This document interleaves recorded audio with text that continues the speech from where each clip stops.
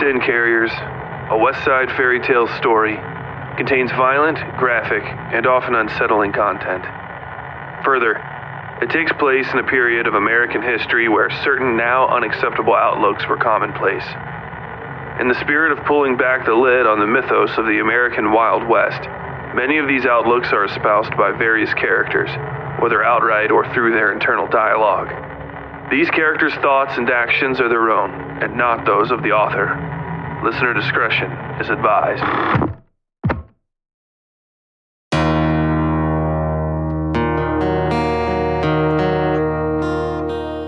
Previously on Sin Carriers, Tolliver daydreamed about his own dark impulses on the ride to Lord Belial's mansion, embarrassing himself in the process. Sue, Moira, Vasily, and Tolliver made their introductions with the beautiful, if unsettling, Lord Belial before entering his home. Vasily then found himself lost in a palace of crystal and dream, where he was forced to confront many unsettling memories to continue. Soon after, he was reunited with Moira only to find the young woman acting oddly and partaking in an unspeakable meal. In town, Wicklish tried to locate a restroom and instead stumbled upon a horrific atrocity of Garvey's doing. He soon found himself sandwiched between the horrors in Garvey's appropriated basement and a mob of villagers with their hearts set on violence. Thanks to his own cunning and ruthlessness, he managed to fight his way out, but found things were no less dangerous outside than now burning in. Near the train, the Must and the Rider have arrived, though the Rider found he cannot pursue his target for some time out of respect for Belial's domain. The Must, unfettered by such considerations, attacked the town with his horde of reanimated Pinkertons. In Belial's mansion, Vicky arrived to find Belial waiting for him as a sort of test. He made a second sale of a typewriter that day and then joined Belial in the main hall, where he found a large stone statue of Sue run through with swords and daggers. On this episode of Sin Carriers, a young girl named Suleme relives the dream of her emigration to America and the frost-bitten nightmare that follows. Tolliver finds himself unwelcome in Belial's home, though a consolation prize has been arranged for him. Miskell Coventry and the other drivers left in town discover the hospitality they've received is anything but, and a lost possession is returned to Gato. What is this insane ball Lord Belial has arranged, and who are these monsters in attendance? Are they related to the shipments of accursed wood traveling east? What sort of life left Sue so badly scarred, both on and beneath her skin? You may find the answers to these questions and more on this, the 10th episode of Sin Carriers, Feast.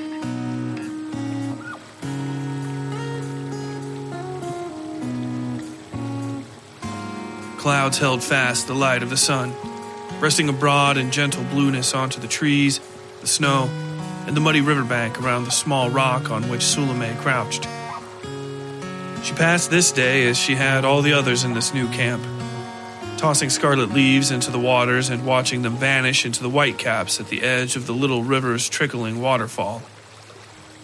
Its steady, aimless noise was her only comfort in this place. This so-called America, which her father had once preached like the word of God and now sped on in secret. It was always cold and wet here, much like Europe had been, though with a ferocity unlike anything Suleme had known in her short life. England's snows had been as dark and crusty and foul-smelling as the awful people that lived there. Liverpool, it was called, where Abu Ja'far had led her father and their family and the entire greater clan. It was a brief stop that had fully halved their number, particularly the women and the young men, who had found drink and easy money in the docks and alleys and shops of that odd town.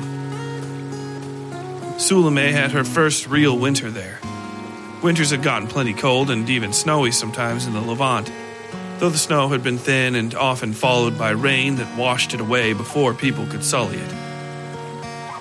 In England, it never seemed to stop snowing and raining and sleeting after a while, but there were always places to hide from the weather.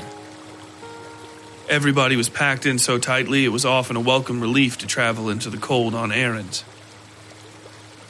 In America, the winter was like a curse from God himself.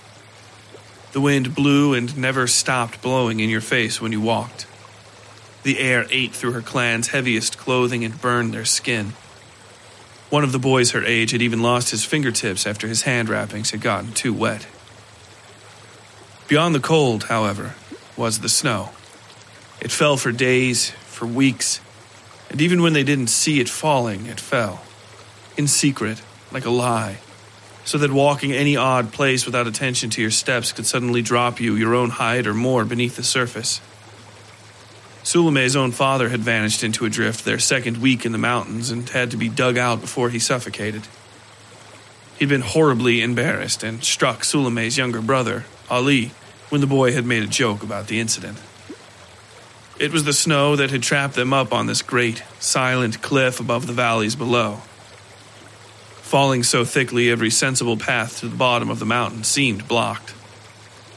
The snow over their camp gathered slowly enough it didn't collapse their simple canvas tents, and every morning the men would wake and shovel away the night's load. Now great serpentine walls had risen throughout the camp, snaking between the tents and around the ring of wagons where they gathered for prayer every night. Suleime didn't go to the prayers, of course. She remained outside this rising ring of snow with her mother and the other women, listening to the wisdom of her father and their clan leader, Abu Jafar, in silence. She remarked that, if father was so wise, then how did they wind up stuck on this mountain?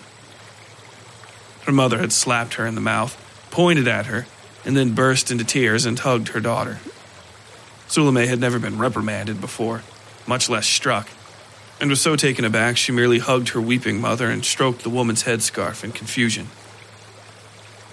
When she looked up from her mother's heaving shoulder, she saw many of the other women were holding wrists over their mouths and crying as well.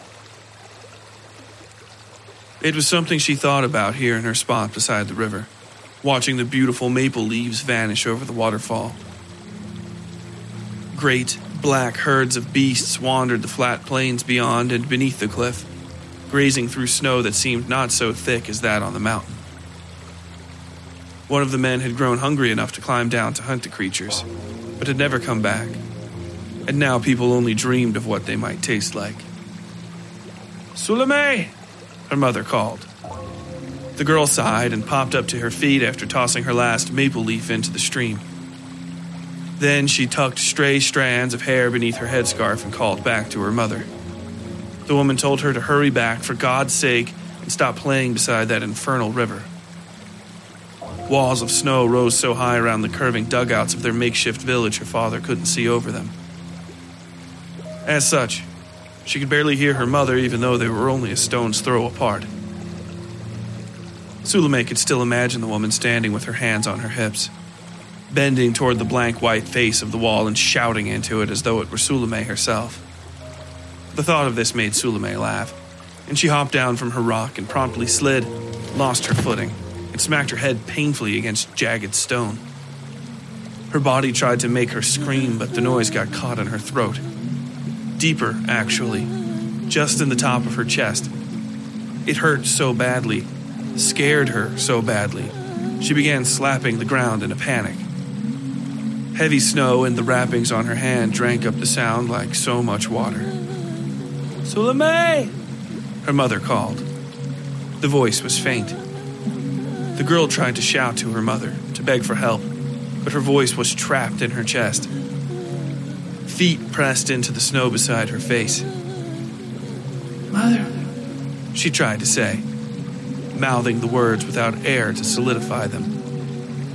"Mother," she tried to scream, when she saw the creature, looking down at her.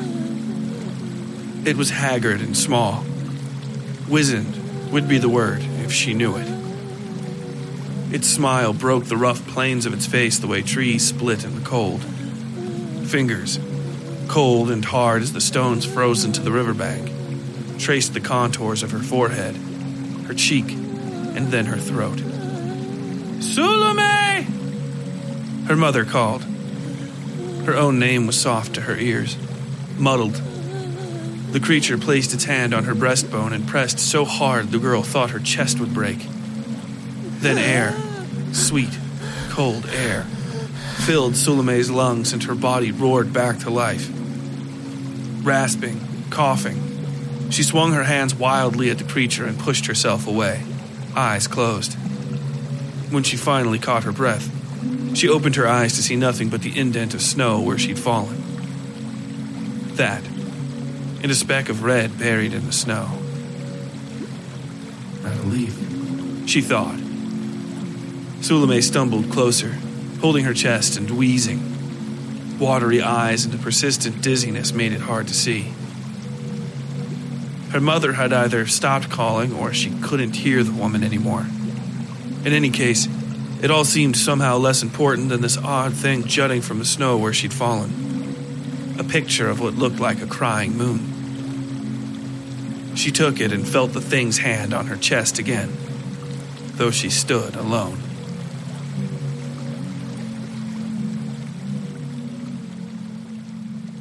Certain curiosities unfolded around Moira as she walked through Mr. Belial's wonderful home. A measure of fear made her heart race as she took it all in. A voice of caution easily drowned by this rushing onslaught of decadence.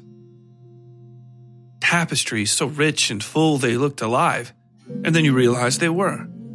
What first appeared to be figures frozen in a silvery dance was revealed to be a screen of threaded crystal woven floor to ceiling.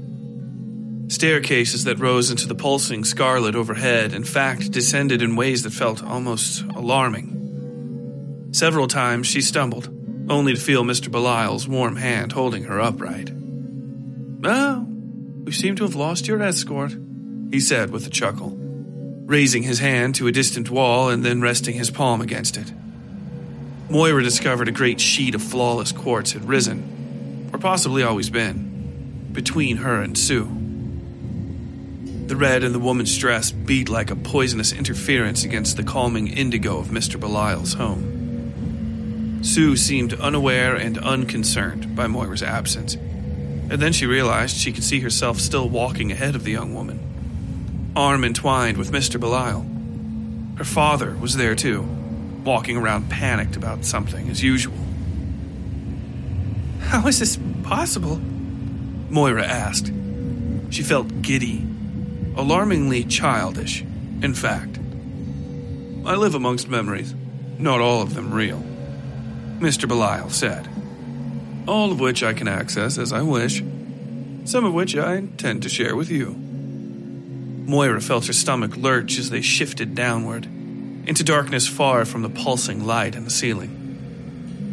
Mr. Belial felt larger in this space, more substantial, though she couldn't see him. A hand, purple and thickly fingered, opened before her, and what rose from its palm shone like a sun encased in black diamond. It sparkled over her face, moved in her eyes. Bonds of crystal and light shifted, warped, and became beams of twisted black wood. Light and shapes floated between Moira's face and a wall of dense muscle. The chest of a man bigger than any she'd ever seen. Moira reached to the light without thinking, though it strayed up and away from her fingers.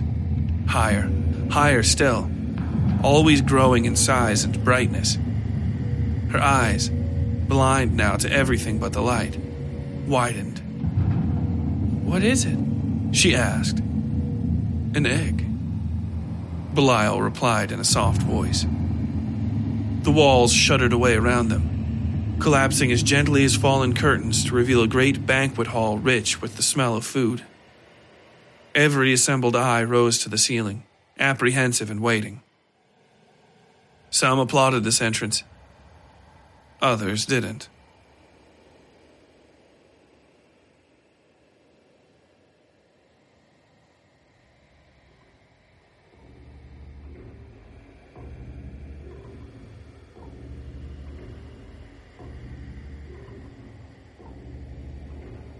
Tolliver patted his head dry and cursed Belial as softly as he could. Bullied. He was being bullied, and not in a fun sort of way, not in any brotherly way, though even growing up what constituted brotherly misaffection between him and Gulliver was hardly a kindness. Thoughts of leather and little bits of metal between his teeth jolted the darker spaces of his memory, and Tolliver grunted and threw his handkerchief at his feet. It made a puddle of itself, spreading over the floor like a spilled drink. Tolliver blinked, sighed, and tried to shake away whatever deception Belial's domain was foisting on him. "I suppose the apple hasn't fallen quite so far as I first imagined," Belial said, as if summoned. Perhaps he had been. Tolliver rubbed his hands together and gave the man an apologetic nod. Belial had eyes only for Tolliver's wet, disincorporated handkerchief. Pick that up. Sorry, Mr. Belial, Tolliver mumbled, feeling faint when he tried to scrape the handkerchief off the ground. His throat felt fattened, like a man suffering an allergic reaction. Possibly it was that. He had spent a great deal of time in close proximity to the must, after all. And God alone knew what that might do to a man. I've been meaning to speak with you. I don't really care, Tolliver, Belial said. My daughter is enjoying herself. Mightily, I might add. Belial inspected his nails and adjusted his feet away from Tolliver as the man fell to his knees, hand buried in the handkerchief. He didn't notice the expression of contemptuous curiosity on Belial's face, but it wouldn't have surprised him. It's sad. A sad thing, I should say, that you won't be joining us all upstairs. Mr. Belial, Tolliver protested. His voice was soft in his chest. He blinked and realized he couldn't see the handkerchief anymore. Tolliver took a deep breath and tried to force himself to stand, but accomplished nothing. Wobbling with his hands on his knees, he looked to Belial. Please. It's not to say you aren't welcome here, Belial said. Or, more importantly, that your family name can't still get you places without concern for your reputation. It's simply that you're not really holding yourself together right now. And the comfort and, well, safety of my guests is paramount. Tolliver forced himself to glare at Belial, causing the taller man to smile. It's really nothing personal, Tolliver. Belial bent down so their faces were close. Inky, purple smoke pulsed and glowed in his irises. Tolliver said nothing, could say nothing. His father's name was nothing more than a handful of dirt if he upset Belial, but he maintained his piteous, hateful stare. Belial sighed and stood up, turning his head as if something concerning had just happened out of sight. Cool, almost frigid air blew over Tolliver, and he saw the bridge entrance to Belial's home had appeared beside him. My associates left something for you outside, Belial said. A mutual friend of ours still has a great deal of misplaced faith in you, Tolliver. You should really consider yourself lucky they want to see you grow. Belial walked toward the joyous commotion inside his home, and Tolliver felt himself being shuttled outside. Belial appeared around him in crystalline fractals, eyes angry and pointed in every direction but his. Then the night air was truly overtop him, cool and dry and filled with the sounds of screaming and gunfire, the scents of smoke and blood, and sweat.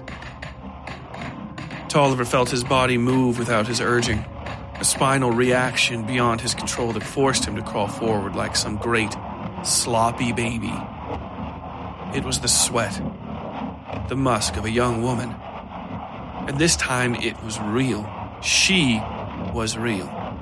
Young and dark-haired, both on her head and below her pelvis, along her arms and legs. She seemed wild and rare, and perhaps she would have behaved as such if she were awake. But she wasn't. Flawless, unmarred skin lay before his eyes. Every thin hair, every bead of sweat rising and fattening and drying beneath the red moonlight. Nothing seemed amiss about her save the inconstant fluttering of her eyelids and a line of bloody spittle running from the corner of her mouth. Miss? Tolliver whispered, not looking at her face. Whomever had left her here had left her naked and vulnerable. Surely she had a father, a mother, just like his own daughter. She was terribly young to be out here, naked and unconscious. Tolliver meant to ask her, but instead he lowered his jowls over her breasts and took a deep breath. Intoxicating scents filled him. sent his flesh shuddering with need. Thick effluvia ratcheted in his nose, but did nothing to impede his sense of smell. Rather, it enhanced it. It drank her in and kept her inside of him. Inside of him. Tolliver looked down at her chest and saw the drop there, the most forbidden, resting on the flat hollow between her breasts. He belched, swooned, and fell over her.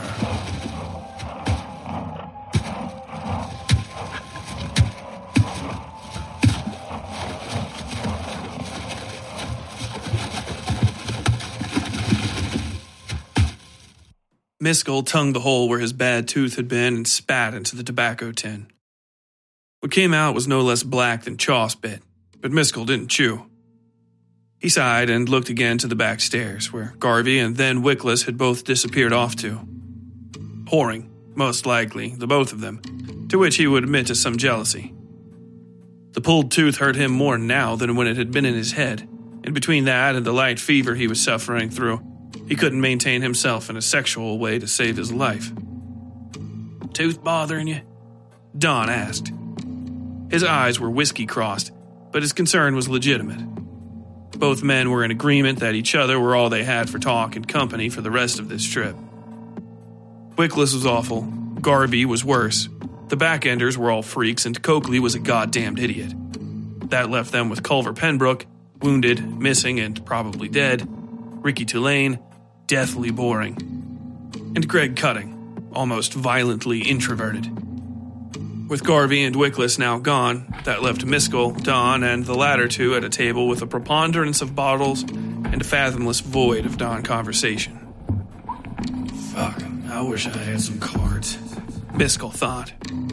Yeah, he replied to Don. Something was going on in the rear hallway now. A bunch of shuffling feet and murmuring between people. He tongued the hole in his gums.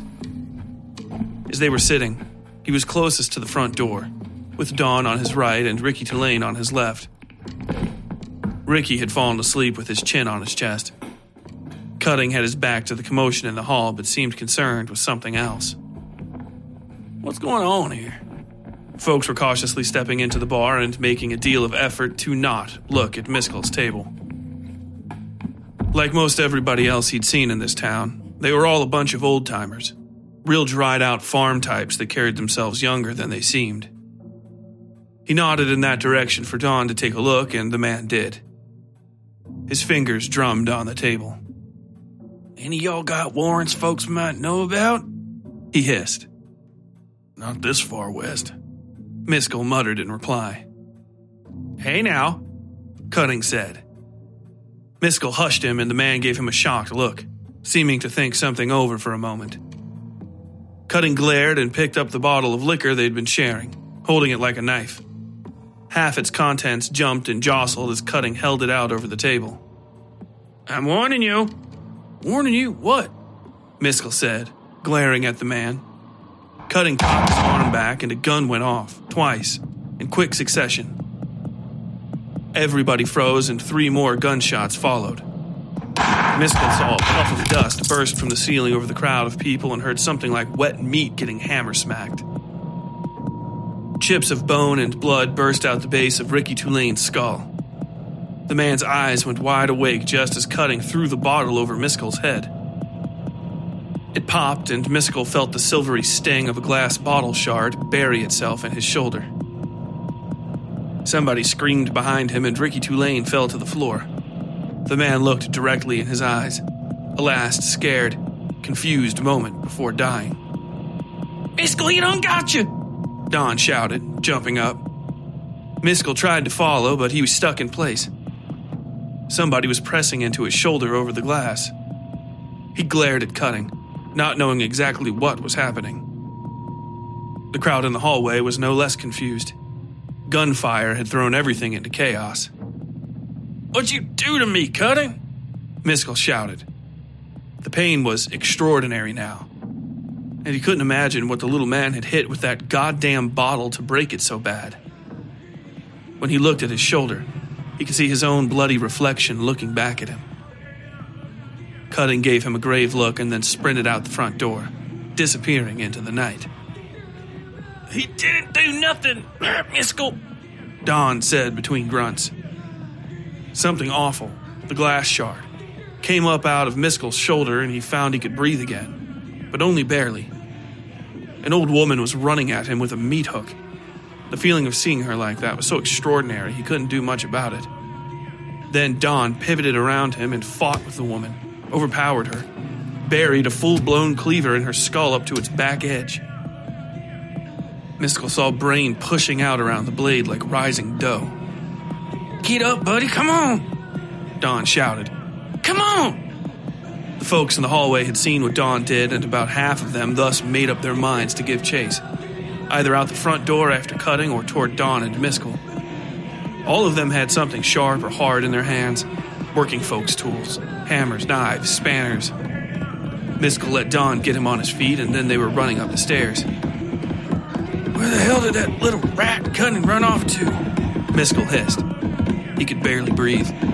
He was smart, Don said. I don't know what's going on, but he saved you, buddy. You ought to speak more nicely of him. He stabbed me with that bottle, Miskell said. His legs buckled as Don tried to get him to stand on his own for a second. Then Don, screaming with effort, pushed the grandfather clock at the top of the stairs down onto the folks chasing them. People crumpled under the impact as the clock shot to the first floor like a canoe down a rapid. 3 of their pursuers dropped kerosene lanterns that shattered and caught each other on fire, splattering liquid flame onto the walls and people beneath them. Don looked down at what he'd done in amazement for just a second before handing Miskell the big, bloody-ass knife he'd killed the woman with. Hands free, Don then dragged Miskell to his feet and Buddy carried him down the hall. Some old man got you with that, Don said, pointing to the knife in between rattling doorknobs. Miskell saw his reflection staring back at him in the blade, just the same as when he'd been sitting. The knife was finished so the blood didn't stick to it much, but all the same it colored his face in streaks of red. Mostly got the high back of that chair instead of your head, on account of Cutting hitting him with that bottle. Don hauled Miskell through the second floor, finding room after room locked and quickly running out of options in the windowless hallway. Behind them, a constant and rising chorus of shouts was gaining ground on the stairs. They'd be on Don and Miskell in seconds once they overcame the swamp of burning bodies Don had left behind. How's my shoulder look, Don? Miskell asked. Don met his eyes, mouth set in a grim fashion. You're bleeding, Miskell, he said. Can you move your arm? Miskell managed to raise his right hand up to his waist, bending his elbow, but that was it. Don hissed through his teeth and began kicking the last door in the line, which was also locked. It splintered after a few hard, curse-filled blows. Miskell couldn't do anything but help keep an eye on the stairs. Firelight colored the walls a deep orange, in which danced the shadows of their pursuers. What on earth did we do to him? Miskell muttered.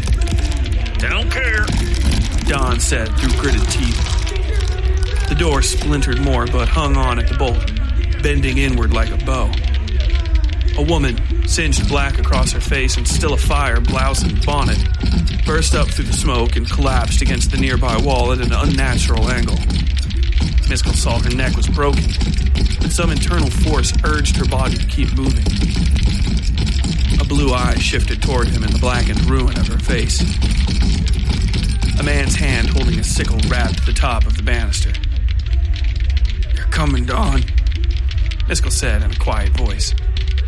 Don looked that way just a moment and then kicked the door fully off its hinges, shouting when he fell into the room along with it. The man at the top of the stairs turned the corner and Miskell saw all of him was aflame, save that one clean hand and his boots.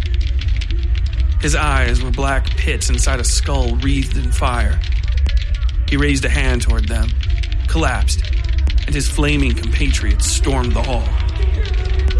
Lord God, I am a sinner and I will sin again, Miskell whispered under his breath, following Don into the room and now holding his injured arm. The shock was wearing off, and only now was he remotely aware of how badly he'd been hurt. Please forgive me my trespasses and deliver me from evil. Miskell watched Don throw hunks of something boxy, dresser drawers maybe, through the room's windows. The folks behind him beat down a fury on the hallway floorboards. "For yours is the glory and the honor and the word," he whispered, turning his attention to the figures on the bed. They had skin like wet paper, run over with sores and other weeping lesions. What life remained in them beat at this film, pulsed and shuddered and writhed beneath it. There were 6 of them, no larger than children and all with the same odd, purple bags hanging off their throats. These looked like great, swollen kidneys, and might have been for all Miskell knew. One of the things looked at him, eyes pale, blind, and pleading. It opened its mouth, and Miskell saw the otherwise human jaw split cleanly in half, ropes of gel strung between the bones. "Misk!" Don shouted. Miskell broke his attentions on the thing and let Don help him through the window, where he almost immediately lost his balance, rolled, and fell into the smoke, the screams, and the gunfire outside the inn.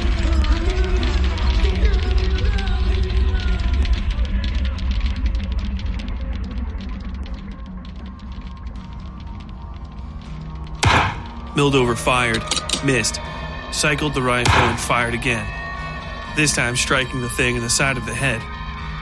Its skull burst into yellow slop that bubbled and smoked where it landed.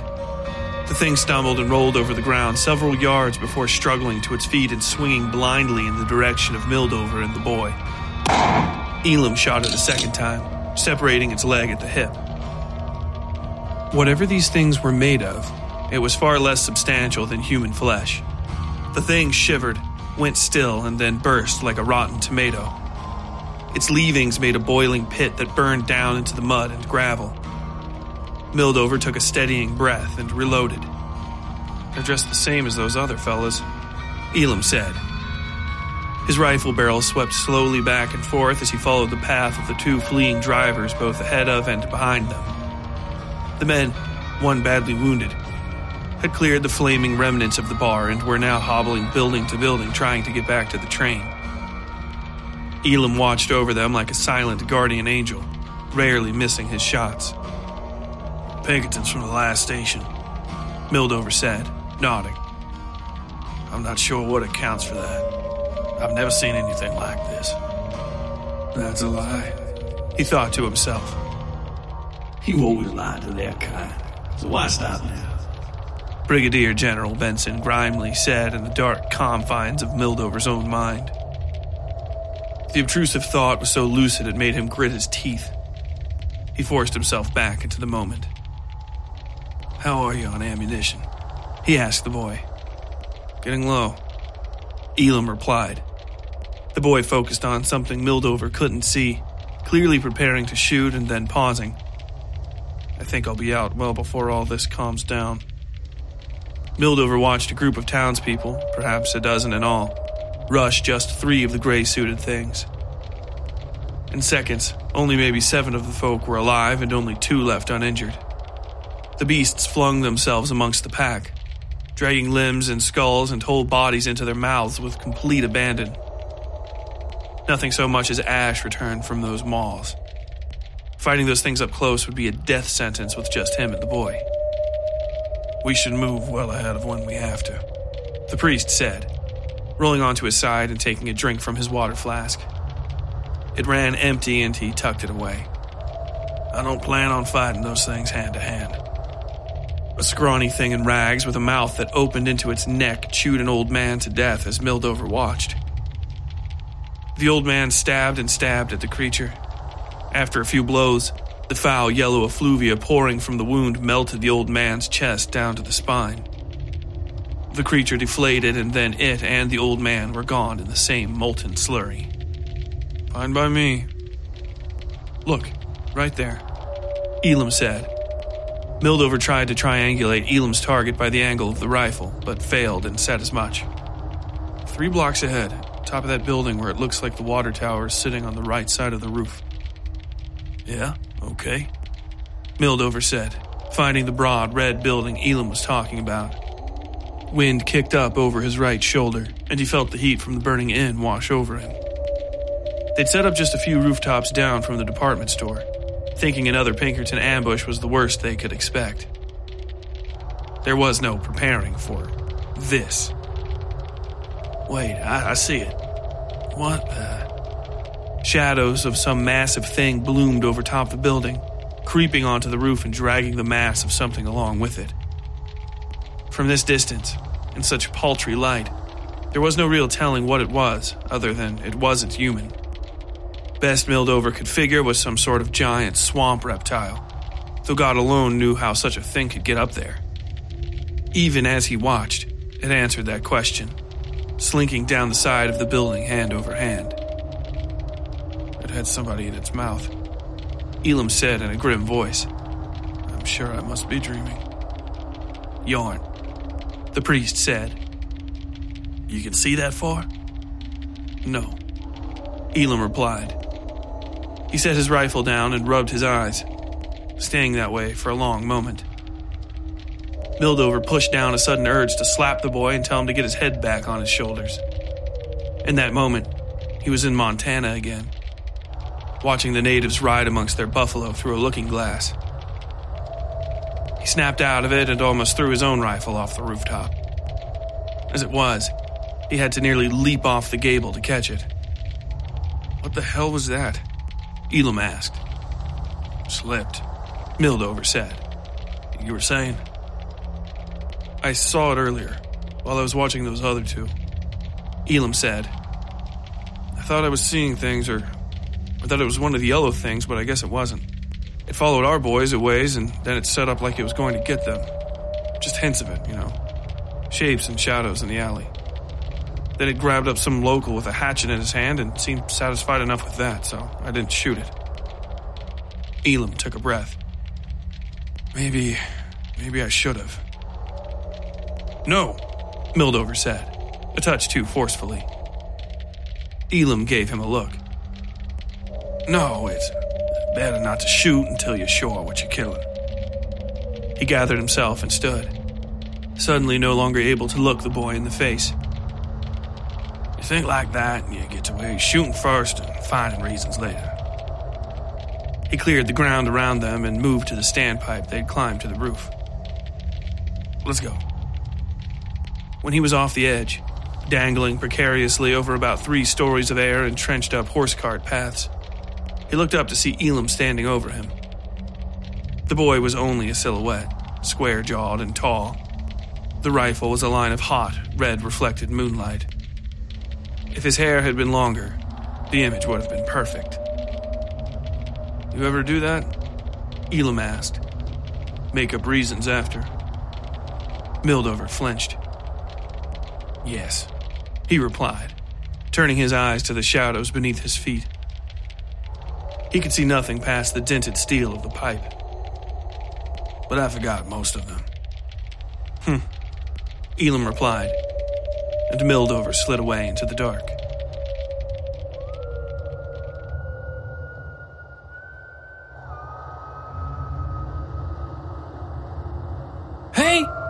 Hey, stop you! Ducky shouted from the relative safety of the train car. He'd made himself as useful as possible, but it was now plainly obvious that he was just dandelion fluff in a garden of thorns. Whatever was happening on the other side of all this steel, he'd needed to stay out of it if he didn't want to get killed, or worse. He'd shot down 2 of the things running at the car, but they'd shaken off the bullets and popped up back into a dead sprint. Headless in one case and one-armed in the other, directly at him. Then Gato had appeared, and all that remained of them was some awful yellow grease that burned the ground like lye. Are you talking to me? The man Ducky was trying to stop asked. He wore a dark, bedraggled suit and looked about 2 years past his bedtime. Exhaustion dragged at his every word, but his body remained energetic enough to pull apart the security car. Literally pull it apart, ripping away thin plates of steel and stripping out whole bolts with his bare fingers. There was a stink about him as he worked, and it wasn't a stretch to say it was the same as came from the yellow things that had run past the car like dogs. Step back or I'll shoot, Ducky said. The setup of the security guard made Ducky work for the angle needed to level the rifle at the guy's head, which he in turn treated as more of an irritation than a threat. Somebody started whistling in the distance, and this odd man rolled his eyes and turned to Ducky. He attempted a smile that twisted his features into a salesman's rictus grin. I'm working to my own purposes, boy, he said. But I'll tell you what. If you open that train card for me, I'll let you just walk away out into the desert. How does that? Ducky shot him in the neck, half surprised himself that he did so. It stopped the man mid-sentence and made him blink a few times, but that was it. He tried to cough, failed, and then dug into the bullet wound with a free finger and pushed something up through the bottom of his mouth. Ducky watched as he turned and spit the smoking hunk of bullet onto the ground. Holy shit, Ducky whispered. Gato! He cycled the rifle and shot the man again, cursing when the guy grabbed the barrel and pulled hard enough to smack Ducky's face against the metal window frame. Ducky managed to keep hold of the rifle and he fell back into the car. You know, I don't know exactly what I'm looking for, so I was trying to be careful, the man said. Ducky gathered himself just in time to see the fuzzy outlines of a skull glowing in the metal wall beneath the table on which he'd just been kneeling. It grew in intensity and dimension, the steel glowing orange and then white as it bubbled into the compartment. Then the metal split like an orange peel, and the man's dripping skull pushed into the car. I'll melt this thing to slag before I let some moon cricket shoot me and get away with it. Ducky tried to do just that, but hissed instead and dropped the rifle. What he hadn't noticed when he'd fallen back was the missing front end of the gun. It had been melted in half midway up the barrel, and a dollop of the yellow grease had dripped onto his shin and burned him through his clothes. The skull opened its mouth to say something else, but let out a long, wet sigh instead. Torrents of glowing yellow grease dripped from his mouth to the floor, melted through it, and the skull slid back out through the hole it had created. You ruined the side of my train car, Gato said, holding the dripping, smoking man at arm's length by the long, heavy knife embedded in the back of the skull. The man flailed, trying to slather Gato in the grease, but Gato tossed him aside and rolled out of the way. He caught what he couldn't dodge on his poncho and watched it burn. And my poncho! Jesus Christo, now the wind will blow through the hole and my clothes. Why are you so rude? The man stumbled to his knees and broke the handle of Gato's knife off at the base of his skull, vomiting until the blade melted and he coughed up the slag. From the neck up, the man glowed like a dollop of hot glass dangling from a pipette. He hissed and wiped the dark, cloudy flecks of steel and his own neon vomit off his jaw, turning to Gato. You fucking... he started to say. Gato whipped a knife off his belt and through the air so fast Ducky only saw a flash before it disappeared up to the hilt in the man's empty eye sockets. The skull rocked back and then the man fell on his side. Ducky watched as the knife began to smoke, deform, and then fell away from the bone. Rude, Gato said, walking over and picking up the hilt. You ruin everything? That's your trick? He flipped the bladeless handle into the air the way any normal person might flip a coin. When he caught it, he gleaned whatever divination this act had provided and then tossed the worthless metal into the desert like a skipping stone. I bet you taste like shit. Gato pushed aside his poncho and pulled free the only knife he had that bore any ornamentation. It was like a Bowie knife, but more crude and flat, with a turquoise inlaid handle. This he flipped carefully, a gentle roll of the hands. This steel was not for parlor tricks. Gato, Ducky said. The tall man seemed intent on the hissing skull at his feet, but there was something emerging from the dust in the Badlands. A man riding a horse and whistling some eerie tune. Something long and sharp pierced the center of Gato's poncho and then the wall of the security car. It passed just inches from Ducky's leg, and the young man shouted and fell to the ground from the surprise of it. He realized he could barely hear. The impact had been so loud it nearly deafened him. Ducky pushed himself to his feet and saw Gato standing and stretching, unharmed. The javelin thing had only succeeded in ripping his poncho off and knocking him down in the process. Even as this realization came and went, Ducky saw the thin, whitish spear fade like a memory from the wall. He heard Gato's poncho slump to the ground outside. "Rude, rude, rude," Gato said. Without the poncho, Ducky saw the man had incredibly broad shoulders and a thin waist covered over in scabbards and crude knives. Gato checked the blade he'd taken out with his thumb and then dropped it back in its sheath on his hip. "All night and all the day since I began this journey, people coming out of nowhere, disturbing my sleep, ruining my things. I cannot accept this." "Afraid you might have to," the man on the horse said. Ducky froze as he drew closer.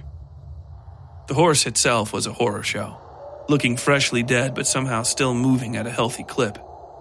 Its eyes were mad with pain. Bad as it looked, the thing riding it was worse. Ostensibly a man, its clothes were crudely stitched and grease-blackened leather. Further inspection showed the worn shapes of eyes and mouths stitched closed. And the man's face wasn't his face at all, but a dry, dead-skin mask made from some other man's flesh. "You know who I am?" "Jesus Christ in heaven," Ducky said, scooting lower in his seat but keeping his eyes at the window. His curiosity and terror seemed to be at war with each other. "Cats are kings wherever they may walk, my friend," Gato said, bending slightly at the waist in a mock bow and sliding a knife free from one of his chest scabbards. "It is on common folk such as yourself to offer an introduction." He smiled and bowed, obscuring himself with the cover of his sombrero. "Perhaps then I'll let you pet me."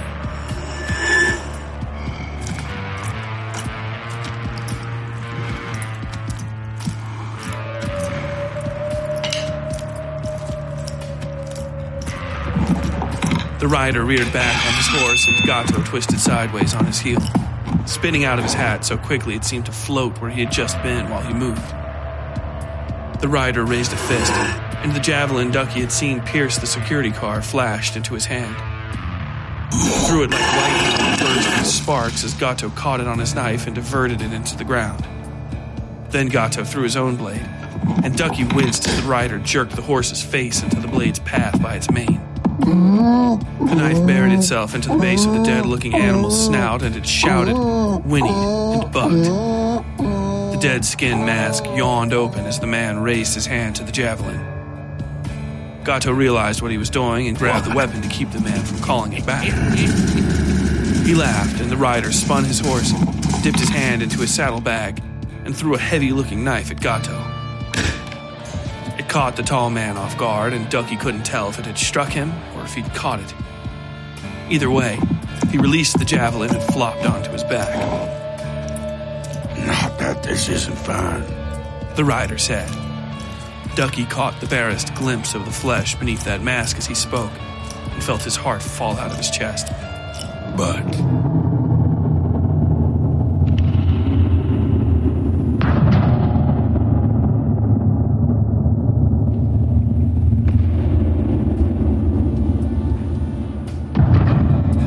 Ducky's ears popped and he sank slowly into his seat. Through it and into the ground. He was sure he was falling. It had that same helpless feeling, but slow. Ducky felt cold metal against his head as he slumped down the wall. Only the rider seemed unaffected. He snorted, gave a last look at the car and Gato, and then rode off. Whatever had happened came and went in seconds, and Ducky felt his mind resume the normal pace of time. He pushed himself to his feet and ran outside, finding Gato lying on the ground with his leg crossed over his knee, spinning the bloody blade the man had thrown at him in the moonlight. The glowing skull creature had vanished, though the stench of him remained. "You found a real man for me, after all," Gato said, as the ground began to shake.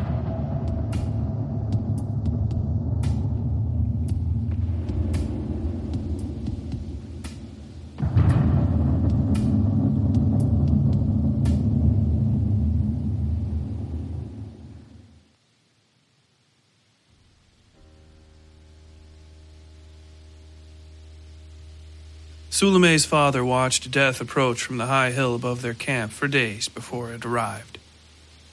There was no telling why it came, or from where it came, only that it would come and was moving at a pace which would bring it to their camp by the night of Suleime's last morning. She woke to discussions of death as it approached. Not in such certain terms, of course, though what's written now is written always and has always been written. But then, amongst themselves, free of the knowledge of time and the inevitability of the meeting to come, death was spoken of with curiosity, with caution, with hope. Death, without being so defined, was a possibility of rescue and fresh food. Of strong, sturdy men who knew these lands and so could find ways through the ever-present ice that lingered even now that spring had broken in full through the valley below. Men who would not fail them as had her father, Abu Ali.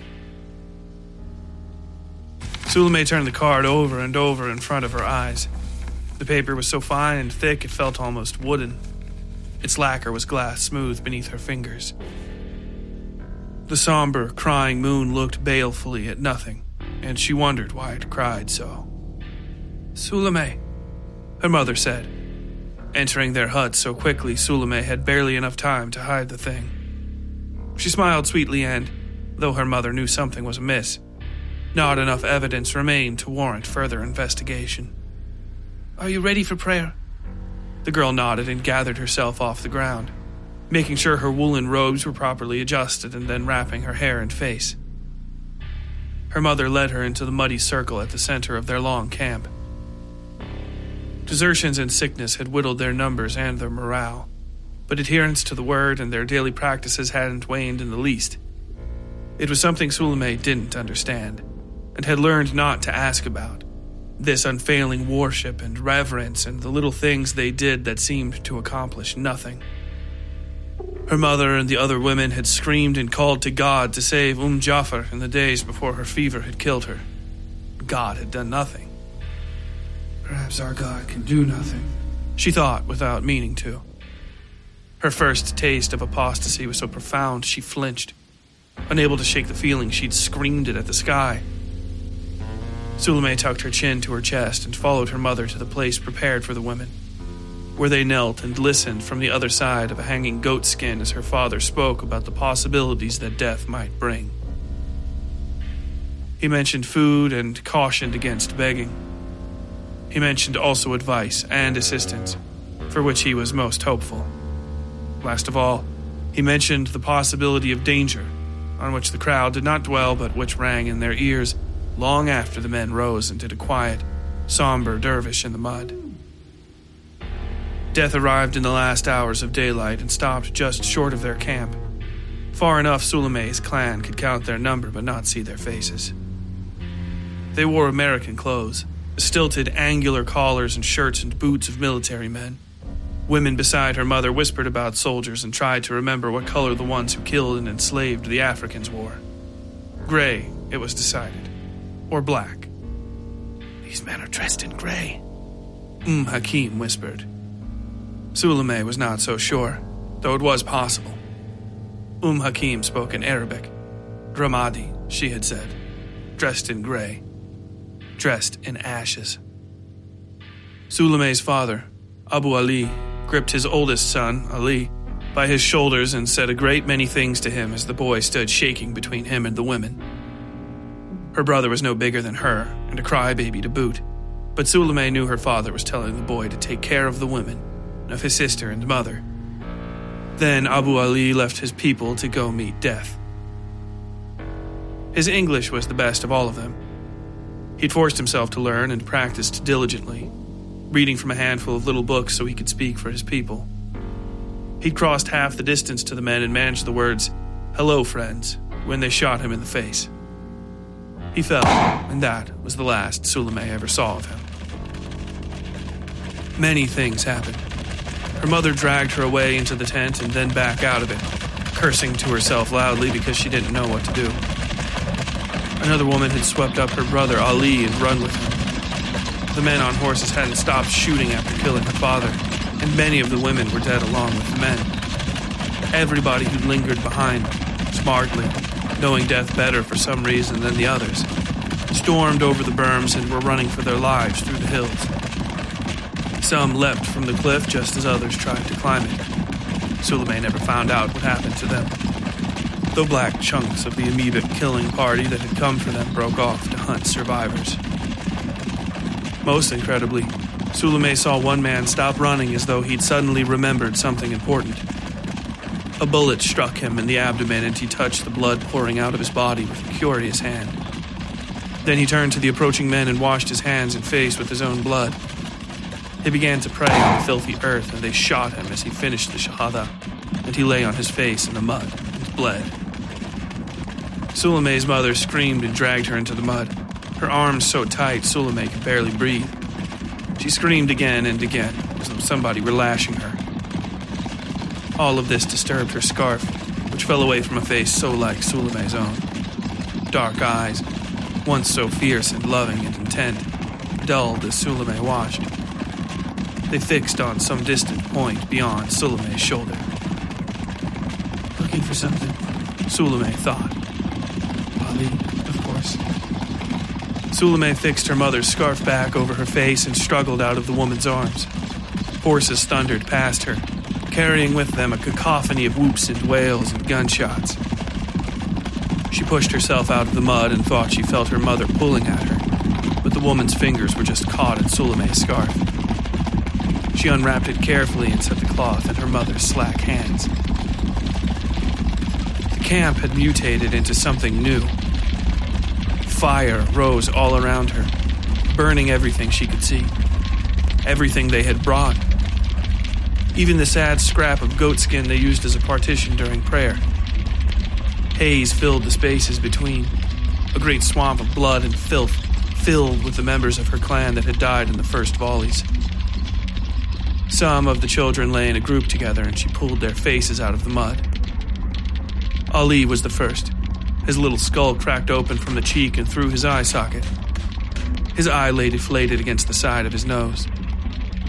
She rolled him onto his back and then continued with the others, thinking it would be rude to leave them like that.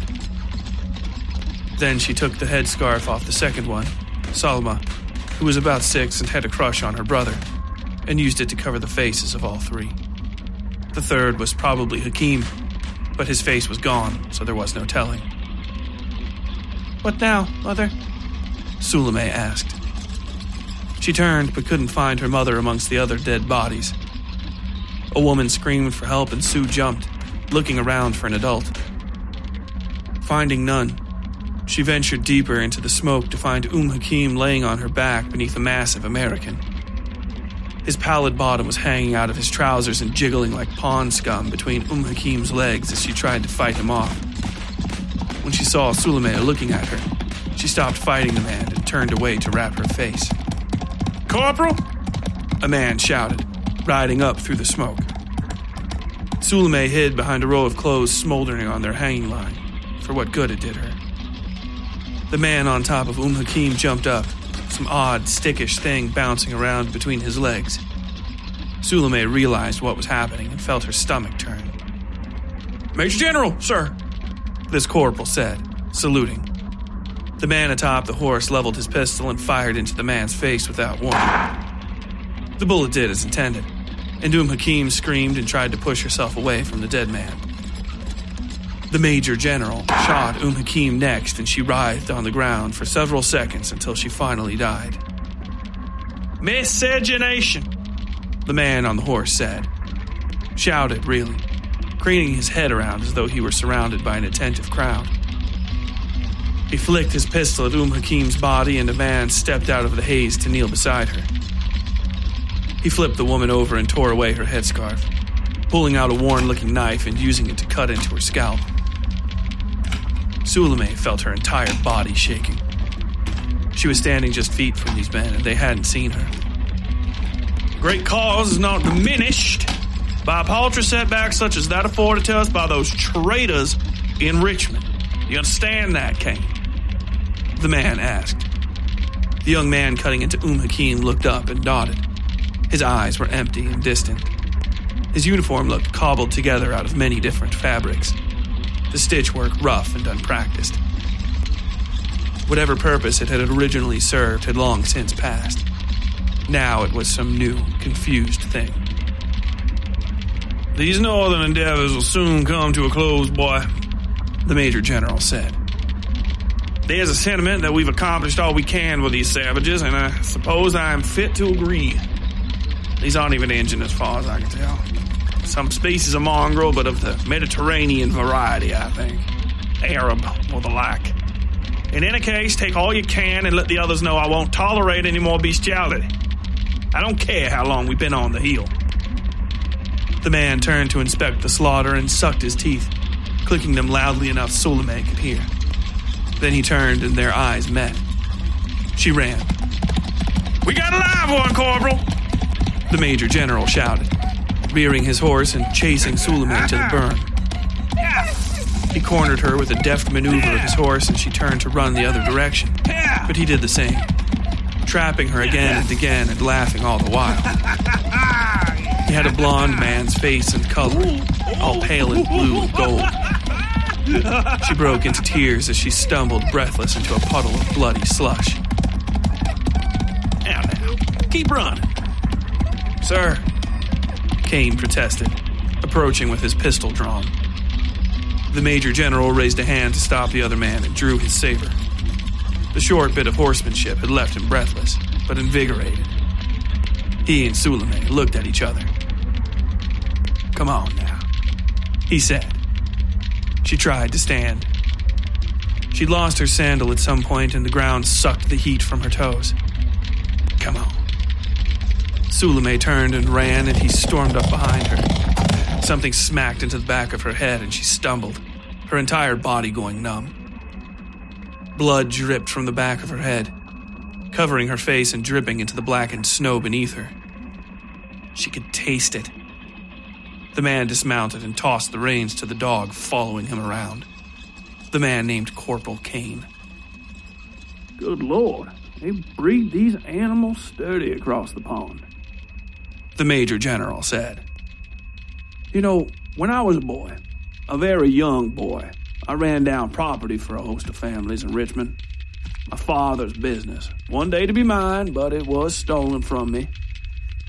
He paused and pointed his bloody saber at Suleiman. "I used to have a mean arm. Guess I'm getting old." Suleiman tried to turn, and he kicked her in the mid-back so she landed face down in the mud.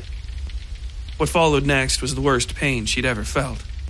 Fire, going straight through her back and out her stomach. Pathways of blood broke open inside her. "I'm dying," she thought. It seemed unfair. The Major General pulled her head up by her hair, and she screamed as the sword he'd pinned her to the ground with cut deeper into her. She tried slapping at his hands, but he just mushed her face into the mud until she went slack, and then pulled her up again. This time she saw the steel square of a man's shaving razor unfolding by her forehead. She pretended to be dead, so he wouldn't hurt her anymore. Maybe she was dead.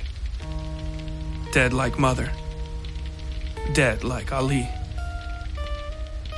Something red stirred inside her, hotter than blood. She thought of her father walking out to these men, walking up into these mountains. All of his stupid promises led to this. To her mother crying, to Ali's eye hanging out. She had to do everything he said, and all he said led to this moment. For some reason, she could only see the shape of him standing before these men and not his face. No matter how much she tried, he was lost to her. Suleiman shouted and scratched at the fingers holding her as hard as she could.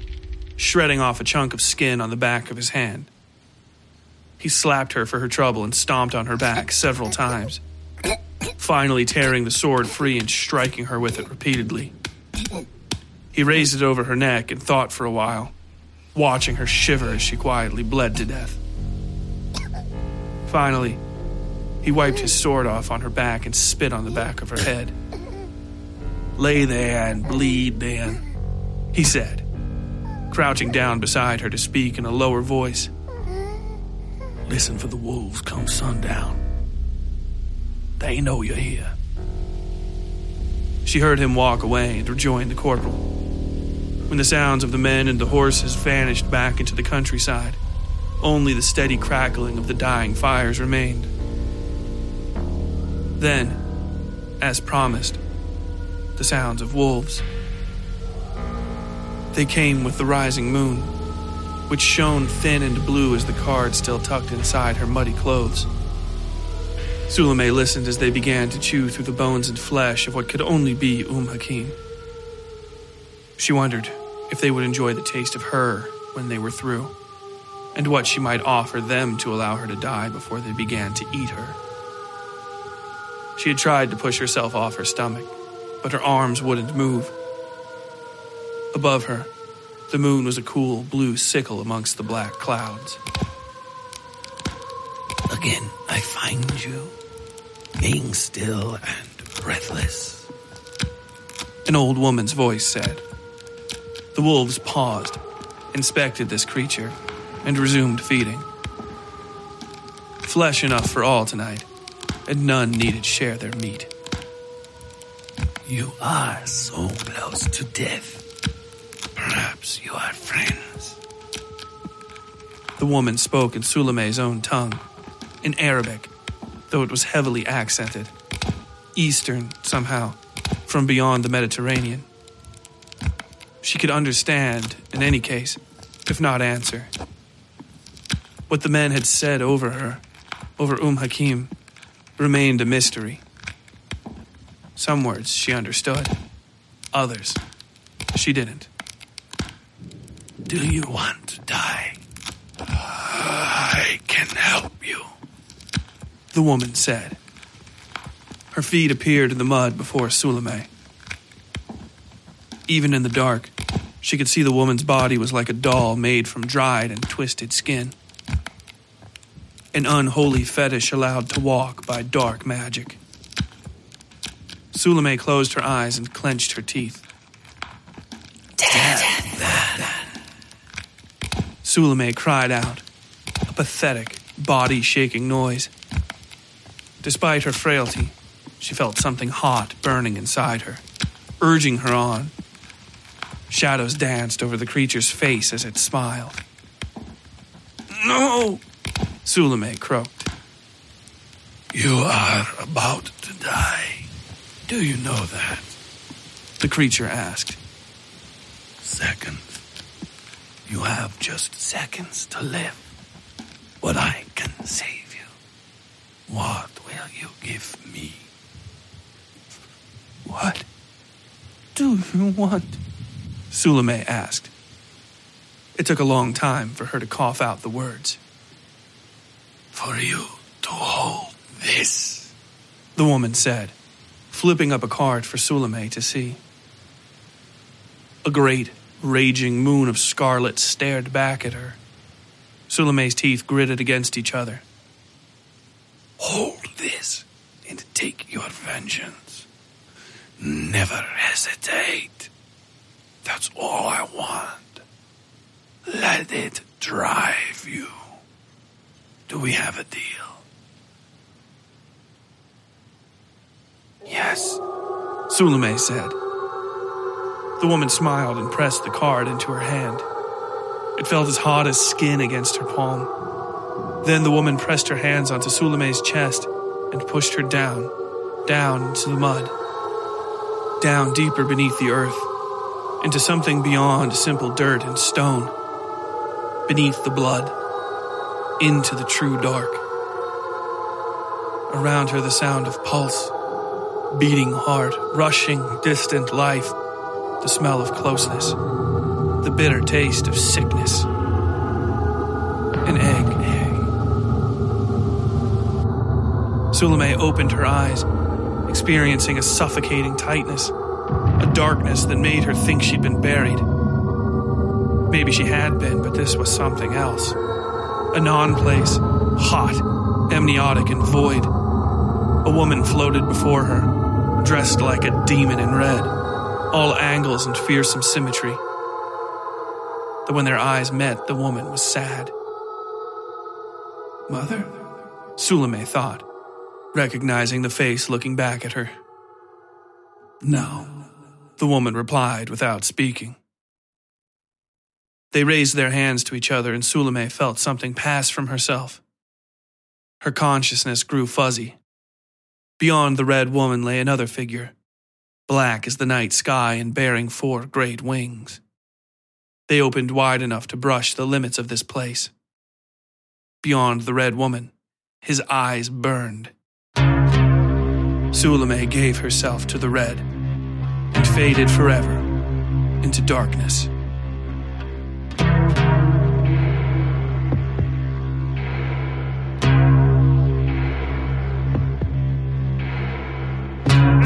Next time on Sin Carriers. Vasily tries to make sense of Belial's home, the eccentric ball that's been thrown, and the horde of monstrous partygoers. Vicky reunites with Vasily and they find comfort in each other's company, but they may have to make a friend of a dangerous stranger to survive the night. In Sue's past, the young Suleiman crawls hand over bloody hand into her new life, thinking only of the men who ended her old one. In town, Cold Wickless sneaks through the shadows, trying his best not to get caught up in the slaughter around him. Deciding to enter a tall building to get his bearings and find a good route to return to the train, he uncovers shocking evidence of what's happened to this town. In Belial's mansion, the festivities are coming to a rapid close that might spell doom for Moira, Vasily, and everybody else within his reach. Will Vasily, Vicky, and the others survive the monstrous entourage gathered in Belial's mansion? What has happened to Sue? And can she recover in time to honor her promise to protect Moira from harm? And if she was to arrive, would Moira even desire that protection? You may find the answers to all these questions and more on episode 11 of Sin Carriers, Dance. And until next time, as always, stay safe out there. The West Side Fairy Tales is written, read, and produced by Tyler Bell. Sound design, original music, and Foley by WSF Productions, LLC. Episode art by Yui Breedlove. All content herein copyright WSF Productions 2023.